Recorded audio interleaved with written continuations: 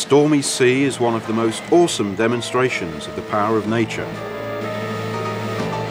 Waves crash against the coast with enough energy to turn over cars and destroy buildings. But how is that energy transferred from the deep water where the waves are generated?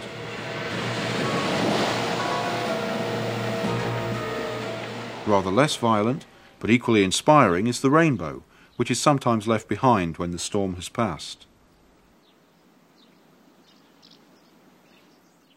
Both of these natural phenomena are examples of wave motion, and that's what this video is all about. To understand wave motion, I'm going to have to develop a mathematical description of an idealized wave, which can then be applied to all sorts of real-world situations. So what exactly is a wave? Well, a wave is really a mechanism by which energy gets transferred from one place to another, and that idea can be seen here, in the wave pool at a holiday resort. A moving paddle behind the wall generates waves which travel away from the wall and are eventually dissipated on the sloping beach.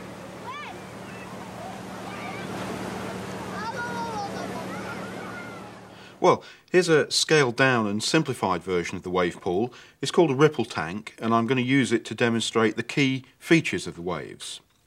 Waves are generated at this end, and if I turn it on, you can see that the cylindrical paddle oscillates, and that drives the surface of the water up and down and creates parallel waves that travel along the tank in this direction. These sloping beaches around the edge are just to stop reflections and allow us to concentrate on the parallel wave crests that move along. But to actually look at a single wave crest as it moves along the tank is rather difficult, so to do that we've got a diagram that shows it. The wavy line represents the surface of the water as we look from the side, and the height of the waves has been exaggerated. This is the profile of the wave, and it's moving to the right at a constant speed. If we freeze the motion, you can see three wave crests with troughs between them. The amplitude of the wave is defined as the maximum displacement of the water surface from its mean position. It's equal to half the peak to trough displacement of the wave, and it's usually denoted by a capital A. We can also use this static picture of the wave to define its wavelength. This is equal to the horizontal distance between two corresponding points on the profile. These might be two adjacent crests, but two troughs would do just as well, or any other pair of corresponding points. The wavelength of a wave is represented by the Greek letter lambda. In fact, you can think of this snapshot of the wave as a graph, showing the vertical displacement of the wave as a function of distance at a particular instant of time. Let's start the wave moving again. In the ripple tank, it's rather difficult to see the waves from the side like this, so to improve things, we've put a strong directional source of light up there, which shines through the surface of the water, projects down onto this mirror here, and throws an image forward onto the screen. And here you can see the parallel wave crests moving down the screen.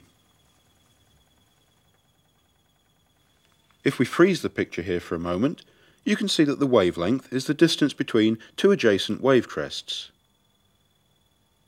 Let's start things moving again and think about the idea of the speed of the wave.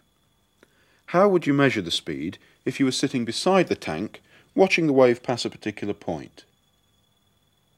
Well, here's the graphical representation we had before, showing a side view of the wave. For the moment, I want you to concentrate on the behaviour of the water surface at one particular point. As the wave passes by, the water surface at this point is simply moving up and down periodically. Let's forget about the distance axis and consider the periodic up and down motion of this point on its own. In order to see how the displacement of this spot varies with time, we can plot a graph of displacement against time. This curve looks very much like the static wave profile you saw earlier, but it's actually a plot of the motion of one particular position on the water's surface against time.